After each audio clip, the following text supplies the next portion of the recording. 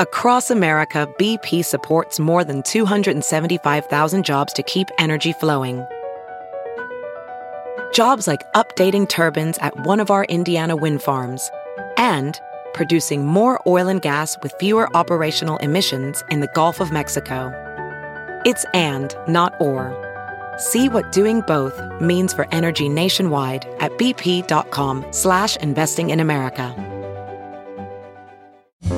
It's Merriam-Webster's Word of the Day for June 6th.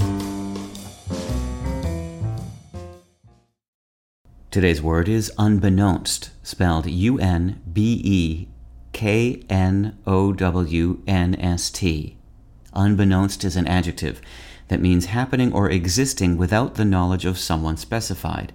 It's usually used with to in that sense.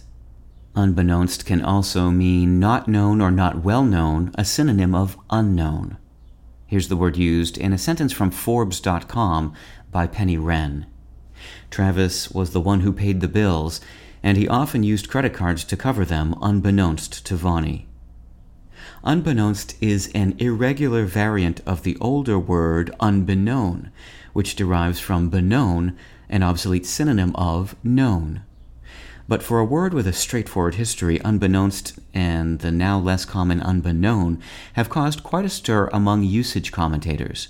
In spite of widespread use, including appearances in the writings of Dickens, A.E. Housman, and E.B. White, the grammarian H.W. Fowler in 1926 categorized the two words as out of use except in dialect or uneducated speech. The following year, G.P. Krapp called them humorous, colloquial, and dialectal.